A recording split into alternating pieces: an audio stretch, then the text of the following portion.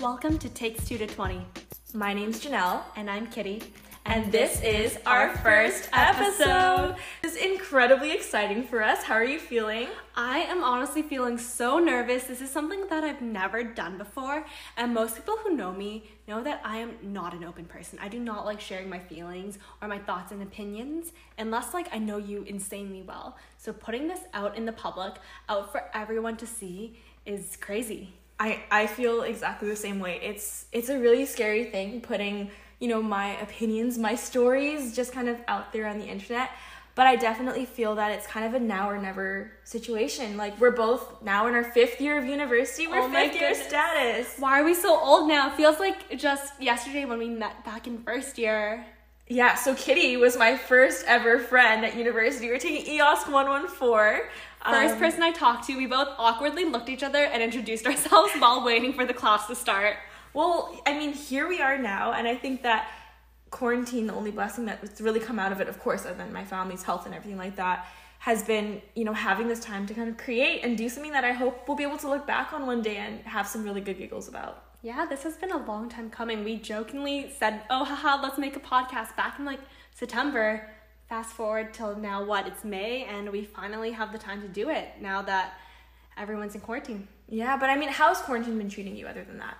Honestly, it's been so incredibly boring. I was supposed to start my internship about 2 weeks ago, and then that got delayed because of the quarantine, which is okay. I have a lot more free time to do things, but honestly, I don't even want to watch Netflix anymore. I'm so bored of watching TV. All I do now is I bake cookies, I make cakes, and then occasionally I read my book. Yeah, I don't know. If it's possible to complete Netflix, I feel as though I've kind of completed it, but definitely grateful to still be employed. In that sense, we got lucky there. And for those of you that know me, I was supposed to be traveling Southeast Asia right now with a lot of my friends as kind of an early grad trip for me, but a grad trip for my friends. And so the only trips I've really been getting in are lots of walks to my fridge, but I can't complain. Quarantine 15 is definitely a real thing. Oh my goodness, the number of snacks that I have consumed in the past 24 hours is astronomical. Let's not keep track of that. But okay, enough about us. Let's move on to The Chase. So Janelle, what is The Chase? Well, I did some research on Urban Dictionary, my favorite place ever, and it says, I quote, "One person's romantic pursuit of another, oftentimes not fueled by an actual desire for a relationship, involves much dating and much confusion." Wait, but can you use this in a sentence for me? Of course. So in a sentence, I have been working on this girl for over 3 months now. God, The Chase can be so strenuous. So basically, most people we know have probably been in the chase situation at some point of their lives. It's basically when you first start talking to a guy and or a girl, whoever you want to talk to, and you first start talking to them and you get a little interested and you want to see where it leads to. And personally, I can fully agree on the whole confusion part. There's so much confusion during the chase, and honestly, not that fun sometimes. Much confusion, agreed on that, ditto. But I think at the end of the day, really simply said, it's just when you think about someone enough for them to be a huge part of your everyday. I don't know if it is like this for you too, but you get this lingering feeling where your day feels extremely incomplete if you haven't spoken to them. They're part of your routine. You're waiting for that text from them before you can actually go to bed. Yeah, that goodnight text, it hits different. I don't know, I love that.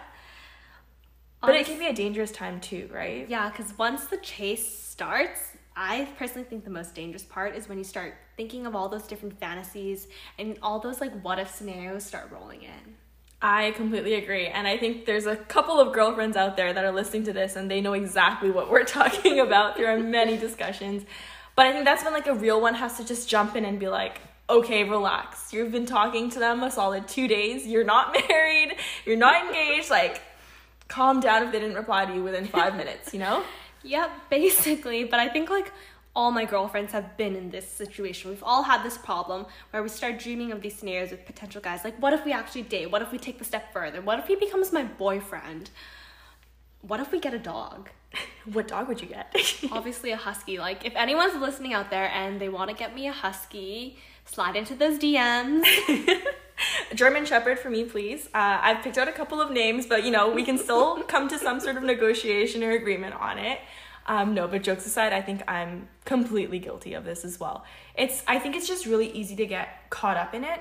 And I'm someone that doesn't fall for an individual very often, but when I fall really, really hard, and it can be really hard to recover from that. But I don't know, do you think that's just a girl thing? Like, is this normal? I think the dreaming up scenarios part is definitely more of a girl thing, because I've personally talked to a bunch of my guy friends, and they don't go into such in-depth scenarios. It's more of like, oh yeah, this girl can be my girlfriend, but they don't take any steps beyond that. But I think the falling hard part is, it gets both sides. Mm-hmm. No, that's really true. That's the moment where you're like, yep, I'm in danger. Red flags everywhere, but I'm still going to go through the danger warnings. Because I think even at that point, it's like when you're doing nothing, you have absolutely nothing going on in your day, and your time is just consumed with that thinking. Mm-hmm. And it's a lot of the what ifs that, at least for me, like that's when it really pops in. And I think that obviously like the feelings for the chase, I'd say like that peaks at a different point for everyone. There's definitely been some people where I've spoken to and it ramps up a lot faster, and it's like, wow, this is going really fast, but I'm not against it. Mm-hmm. And then there's been others where I sort of just let them fizzle out, and I'm so guilty of this, but I'm not always the best replier, and those replies get worse and worse and worse until they kind of pick up on it, you know? But I definitely start creating those fantasies, and I think that one thing very easily leads to the next. Well, since we're talking about fantasies, let's expose ourselves just a little bit here. If you study in the CLC, you've probably already heard these.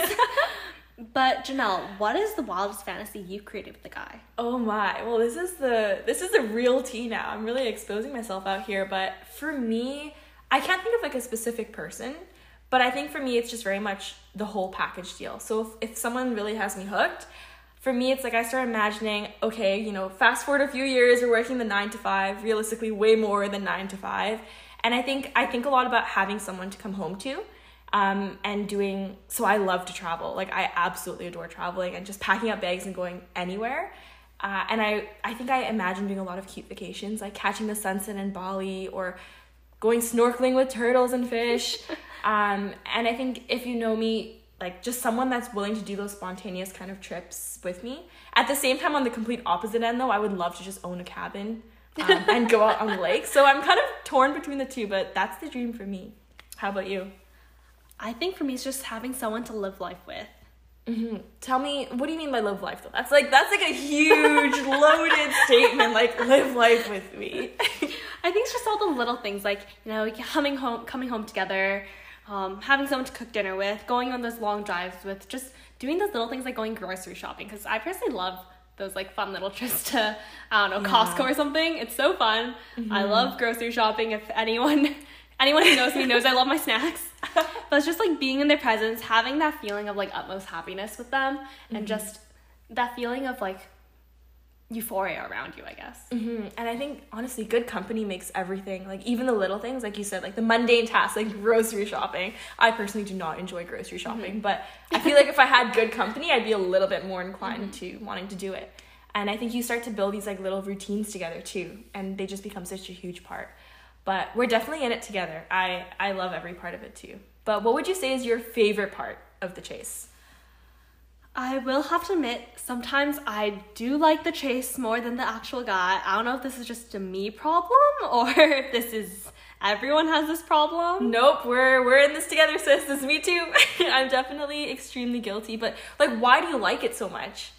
I think it's just the anticipation and like that little bit of playing the game. Something about it just gets me. Like, you know, he's probably doing this with every other girl he's talking to. And let's be honest, we're probably talking to more than one guy too. But nothing about the chase is that special. It's just that lingering anticipation, like, oh, when is he going to text me? When is he going to snap me? Is he really going to just like leave me on red? Like, what's the next step? Mm-hmm. No, and I don't know about you, but I'm a sucker for those good morning, good night texts. Oh yeah, I mean, who doesn't love that though? It's like you wake up in the morning and you're like, oh, like he was thinking of me. It's not that I expect it either, like on a daily basis, but mm-hmm. every now and then, especially if you're having a tough day, it's a feel good feeling. So guys, if you're listening out there, like send that text to your girl, because I promise she would appreciate it. But I think for me, what I appreciate most is just if things are sometimes a little too easy, I think I quite quickly lose interest, and I'm not really sure why. But but I think it's something about the challenge of not necessarily knowing where it's going, not really knowing necessarily what he's thinking all the time, and it's like that huge element of suspense or curiosity that it keeps you coming back and wanting more. Everyone wants what they can't have. No, truly, the best way that you could possibly say that. Once you know you can have it, you don't want it. Yeah, but so when it escalates, there's like a lot of different things that are going on through your head. And I think for me especially, those kind of risky texts are like the most monumental moments that my friends will be like, we're having a group chat, a couple of screenshots are sent, and then someone will be like, should I send this? Like, what do I say next? Okay, so to be clear, when we're saying risky text, we are not talking about like anything sexual. That's not what we mean by risky text. What we mean about a risky text is those text messages that you spend the entire day crafting with your friend group in those group chats, finding the perfect word, choosing that perfect emoji. Like, do I choose the winky face, the kissy face, I don't know, the laughing, crying face? My personal favorite is like the double eye emoji. And it's like giving you the look, you know? It's like a little cheeky. I really like that one. Or the looking up where the eyes are just like kind of rolled, like kind of cute, sassy. Yeah, no, I love that attitude. Like, banter, I think, is such a huge part of the chase too. Oh yeah, definitely. You're just getting to know someone, right? So there's so many like funny, I'm a sucker for good dad jokes. Absolutely love them. Ask me anytime and I have a bunch on hand. So if you can hit me with a good dad joke or just any kind of like a little roast, like a very subtle and gentle roast, I appreciate that. I'm all about roasting. It's not even subtle or gentle for me. Yeah. Sorry. But you know that feeling like when you send that text, like you finally muster out the courage, and for me I'm like, okay, let me just literally throw my phone across the ocean and never see his reply. But at the same time, like, you're waiting for your phone to light up and you're like, did he text me back? Like, what was his response? Yeah, those kind of risky texts. And for me, something riskier is probably, you know, completely normal for most people, but it's like being the first one to like give the guy my number or like hint at hanging out first, like, oh yeah, like I'm free this day in case like you were wondering. Yeah, or, you know, back when we weren't in quarantine and we'd just be able to be like, yeah, I'm going out with my friends if you want to join, or just like, you know, dropping the location very subtly. See, okay, I have a question for you now, because I'm someone that I will take the initiative if I really want to. Like, you know what's out there, if you want to go for it, I'm all for going straight at it, and I'm all for girls making that first move as subtle or as upfronted as it could be. But how do you feel about that? Because I know not all girls feel the same way. I'm personally okay with it. I think it really depends on the situation, and it really depends on how much I like the guy. Like, do I want them to be trying and making the first move, or do I like this guy enough that I want to like put the ball in my court, basically? But there have been situations where I know, like, I just wait until they do something, and I'm like, okay, why isn't this guy like giving me his number? Yeah, like, why isn't he taking the next step? But there are those times where I take the first step, like, here's my number, text me instead, like, let's move off of Tinder, Bumble, whatever the app is. Please, let's move off. But the thing is, I don't think that giving your number is always the next step, because I know a lot of people that will transition off of those apps, like, into your DMs. Yeah. And, like, they feel like that's comfortable and that's safe, but at the same time, I'm like, you have me on Facebook, or maybe you already have my number too, and I don't understand why you're not texting me. Okay, side note, I have the funniest story about giving a guy my number. Okay, now this I need to hear. This, I guess, is sort of the chase, sort of not really. Have you told me about this one before? No, you have not heard this story at all, but it's so funny. So basically, me and my friend Olga, we were just getting drinks on the Gal, casually on, I don't know, probably a Wednesday. Wait, for non-UBC students, what is the Gal? So the Gal is basically this like patio bar thing that we have on campus, and it was great happy hour. So basically, me and my friend Olga, we were there for happy hour. We were probably like 4 drinks in now, and then that's an average. That's a healthy place to be. Now, kind of getting those like tipsy vibes. So we were there, we were getting drinks, and one of the bartenders was kind of cute. Okay. That's a good start. That's some good service. Yeah, so one of the bartenders is kind of cute, and then me and Olga, we walked up to order our next round of drinks. And this bartender, he was basically serving us, him and his friend. And one of them was like, hey, I matched with you on Tinder. Like, he straight up said that to me. And he came up to you? Yeah, like at the bar, and I was just like, oh, haha, this is so awkward, oh my gosh. And then Olga and I just got our drinks and we like went back. But then like we're thinking, we're also like a few drinks in now, and we're like, okay, this guy is kind of cute. I have no idea what his name is. I still have no clue what his name is. He could be listening right now. I am so sorry if you're listening, but I just don't know the name. But so we were there, we were thinking like, okay, maybe like I should do something, you know, like he already brought up the whole Tinder thing. That was him taking his step. I need to do something now. So we're like, okay, let's give this guy my number. Okay. Oh my. But the thing is, like, yeah, it was a bit too bold for me. Liquid courage. That is a real thing. Still a bit bold for me. I did not have the courage just to walk up to him and be like, hey, here's my number. So, you know, what we did was that we wrote my number down on a napkin. You know, very old school. Write your phone number on a napkin and, like, pass it to them, right? Did you pass it to them or did you just leave it for when they... No. The story, there's so much more to the story. Okay. So we were going to leave the napkin on the table and basically... at like the bar and just like walk away basically. But this guy, he left. We had no idea where he went. He was probably on his break or something. Okay. So we were like, oh no, like my chance is up. What am I gonna do? Right. As we were walking out, we ran into my other friends who were sitting at another booth. And then Olga was like, Kitty's trying to give this guy his number. And then my other friend, his name's Ryan, he was like, wait, which one? Because he knew one of the other bartenders. Oh, that makes it... I don't know if that's better or worse. I don't know how I feel about this. Honestly, I have no idea how I feel about this whole situation still. This is like 2 years later. Oh my... Okay, well, keep telling me. I need to know now. I need to... Like, I'm invested in this now. I need to know what happens. So, my friend Ryan, he's like, wait, no, like, here, let me go give this guy your number for you. And he pulls his bartender friend. I was like, hey, where's, like, that cute friend that was helping my friend here earlier? She wants to give him her number. Like, that's bold. That was so bold. I was not ready for that. I literally just left the napkin with my friend Ryan, and Olga and I just left. I was like, I can't be here right now. I need to run. Like, this situation's too awkward. I can live a very happy life not going to the gal again.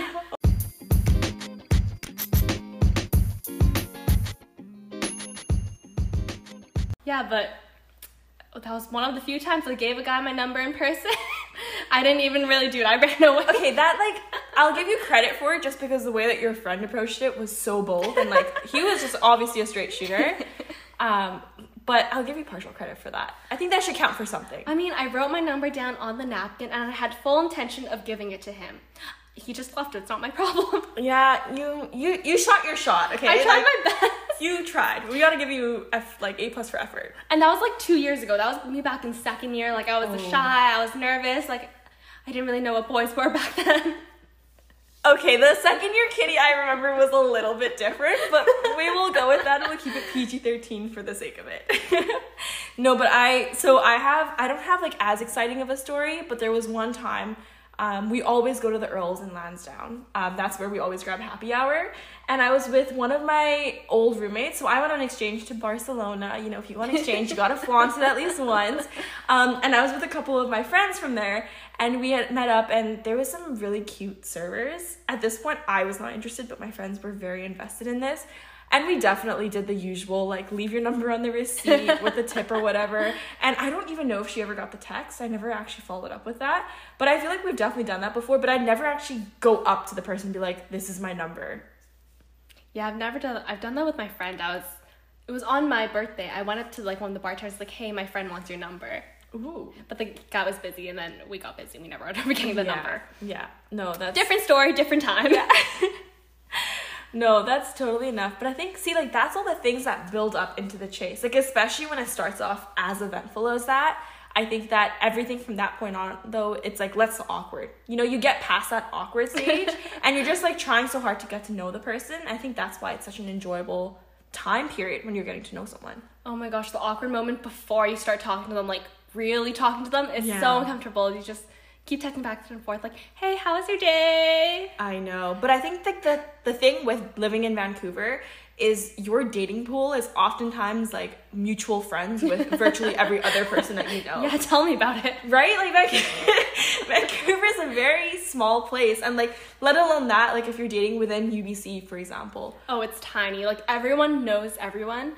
And the odds that you have a mutual friend, like, 9 out of 10. Yeah, but don't you think that sometimes that makes the chase easier? It definitely does, because you can also ask your friends, like, hey, like, has this guy ever talked about me? Like, what does he think about me? Exactly. And I don't mean by any way that it takes away from the chase, but I think that it can make things escalate sometimes a lot faster. Oh, no, definitely. There's so many times. I can think of one very specific time when Janelle was helping with a guy, and she basically messaged the guy to tell him to message me.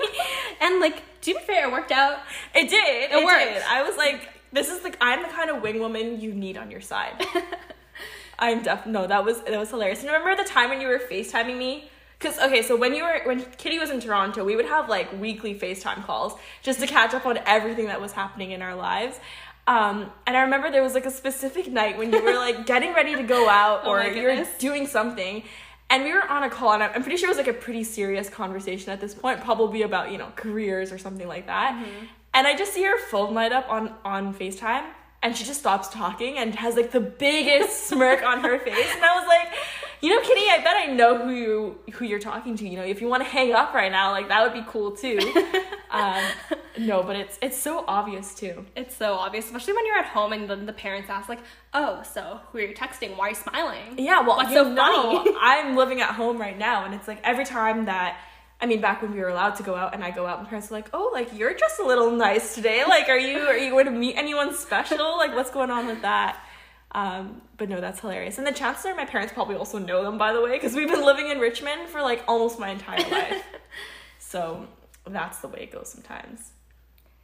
So how do you know when the chase is actually over? Because, like, with the chase, there's really only 2 options that you can have to progress. It's either you end up in rejection or you actually move on to that next step, whatever the next defining part of your relationship is. The next defining part, that's like, we'll save that for another episode, because there's a lot there. Like, there's dating, there's friends with benefits, there's exclusive but not really exclusive. Like, there's that gray zone where you actually never end up defining anything. You have no idea what you're doing. Yeah. Oh, I can go off on a tangent on that. Okay, let me tell you, I could talk your ears off on that one.